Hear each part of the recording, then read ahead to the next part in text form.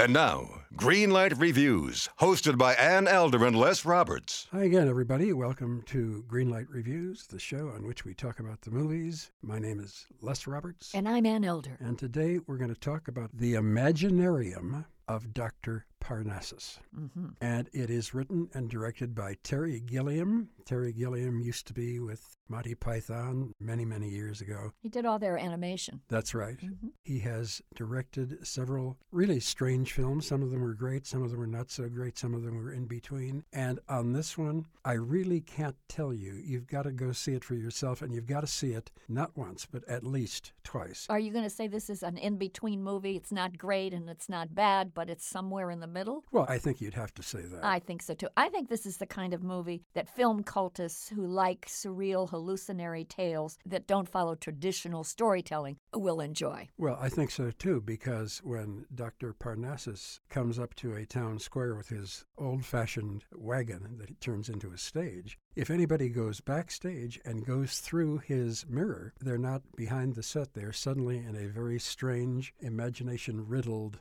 land. Mm-hmm. And we have to find out what that is all about. Dr. Parnassus is played by Christopher Plummer. He has a beautiful, beautiful young daughter named Valentina, played by Lily Cole. Everybody is carrying on about how beautiful Lily Cole is. Well, she's certainly unusually beautiful in that she's got a very Raphaelite look, I think. Something that we don't see in the movies today. She's not a skinny mini girl, that's for sure. Absolutely. She's got a round, beautiful face. Andrew Garfield plays Anton. He is kind of the ringmaster. And along comes a visitor named Tony, played by the late Heath Ledger. Mm-hmm. Okay, sit still and listen to this. When we see Heath Ledger in his first scene, he's basically hanging by the neck, Mm-hmm. dead. And he is saved, and we don't quite know all about him, but we don't quite trust him either. And he's going on along, and he's doing his thing. But then, as most of you know, in the middle of this film, Heath Ledger passed away. So Terry Gilliam thought, what am I going to do? Mm-hmm. I can't scrap all his scenes because he was in a lot of them. Well, and he's a vital force to the story. Absolutely.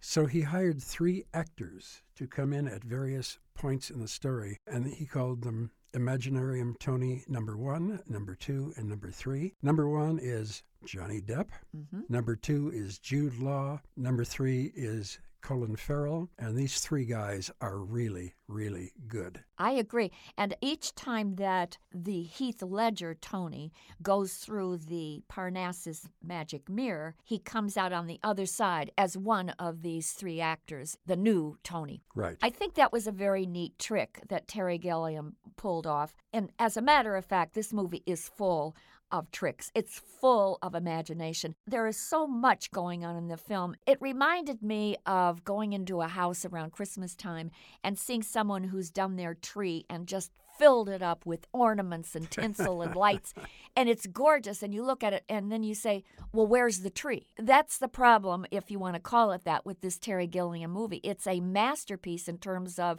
creativity, but after a while you're trying to sort through all of the ideas that are there to try to find the germ of what he's trying to say. What is the movie about? You're absolutely right, Anne. When I left the theater, I wrote down on my pad, this is like a Chinese fire drill. I don't mean to be insulting to Asians, but that's what we call a fire drill in a Chinese restaurant where everybody gets hysterical and screams and runs around. And everybody is doing it in this show, and they are all running into another actor that I really need to talk about. Oh, yes. His name is Tom Waits. He plays Mr. Nick. Mm-hmm. Mr. Nick, by the way, is the devil. Right. And as far as I'm concerned, he is the best on-screen devil since Walter Houston in The Devil and Daniel Webster. He is just great. I think Tom Waits and Christopher Plummer have a ball playing these characters.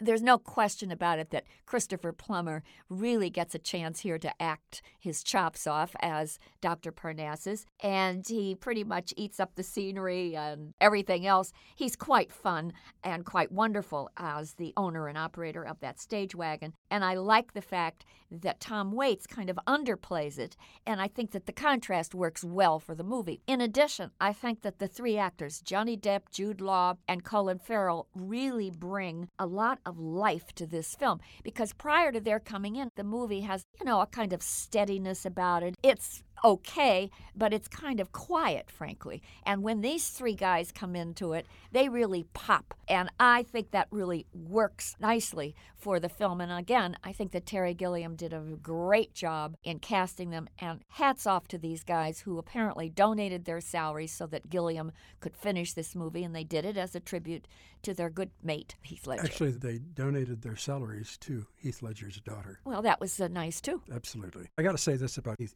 Ledger. I loved him in almost every film I've seen him in. He was fabulous in Brokeback Mountain, and we don't even need to talk about The Dark Knight. And I wish we were left with the Dark Knight performance as the Joker to remember, and possibly not this, because for whatever reason, and as I say, he's only in the first part of the film, he never really comes off the screen like he does in so many other parts. So I was a little disappointed in this. I happen to think that he was good in the movie, but again, I didn't think he had as much dash as I would have liked. Well, that's because he was thousands of years old. Yeah, that's true.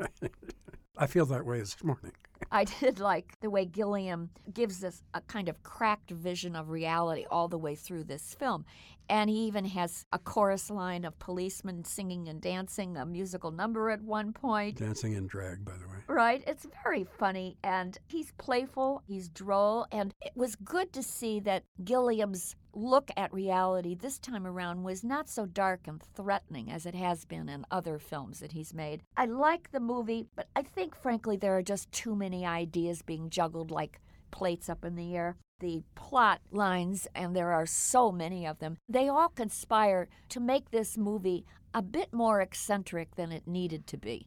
And I don't mind that, but I think that it got in the way of telling a really good story. Well, they kept losing me every 15 minutes because I got interested in what they were doing, and all of a sudden, oh, wait a minute, they're doing another story now. What happened to that? Right. And you get into that, and then you're in another one. You know, the main plot is that Dr. Parnassus made a deal with the devil many, many, many, many centuries ago for immortality. Mm-hmm. And then he trades immortality for youth, promising the devil his firstborn child, right, who is Valentina, right, when she reaches the age of 16, and she is about to do that. Right, and so the devil shows up, and all of a sudden, Valentina is supposed to go off with him, and now she's caught. And also, the boys in the film, meaning the Tonys and the Antons, they try to save her from this terrible fate. That's all the fairy tale stuff that's going on. The best part of this movie, for me, is when any of these characters go into the magic mirror, and we see this alternate universe that Terry Gilliam has devised. And that's a gorgeous, gorgeous place where landscapes turn into curtains and doors, and boats are skimming these glassy seas, and the settings, frankly, look like something out of a Salvador Dali painting. It's a gorgeous movie. So based on some fantastical imagery and some clever gimmicks, good performances by Christopher Plummer and Tom Waits, I'm going to give Terry Gilliam's The Imaginarium of Dr. Parnassus a yellow light, and that's because I think there were just a few too many plot lines and maybe 12 too many great ideas going on, and I think that kind of kept this movie from being totally great. I am also giving The Imaginarium a yellow light, and I do so to urge everybody who likes this kind of film, likes this kind of wildly imaginative, fantastic, very excitingly put together movie. Please go see it again. See it maybe 3 times before you make up your mind. So, 2 yellow lights from Ann Elder and myself for The Imaginarium of Dr. Parnassus. Directed and written by Terry Gilliam and starring Heath Ledger, Christopher Plummer, Johnny Depp, Jude Law, Colin Farrell, and the wonderful Tom Waits. Can't wait to see the next one. I hope there's a lot going on in the next one, too, but not this much. Well, maybe they can borrow some plot lines from the Imaginarium world of Dr. Parnassus, because they have more than they needed. If they borrow a couple of plot lines, nobody will notice. That's right. Until that time, I'm Les Roberts. I'm Ann Elder. And Greenlight Reviews hopes that we're going to run into you having a great time at the movies. In a world infatuated with comic fandom comes a show to help us remember the talents that have inspired us. Whoa, cut. Oh, come on, it wasn't that bad. It's a bit dramatic. Let's just tell them about the show, guys. We are the Canned Air Podcast. Join us weekly for a comedic trip through pop culture. We also welcome some cool comic creators, as well as some of the voice and screen actors that helped shape your childhood. Find us on CannedAirPodcast.com and on the Evergreen Podcast Network.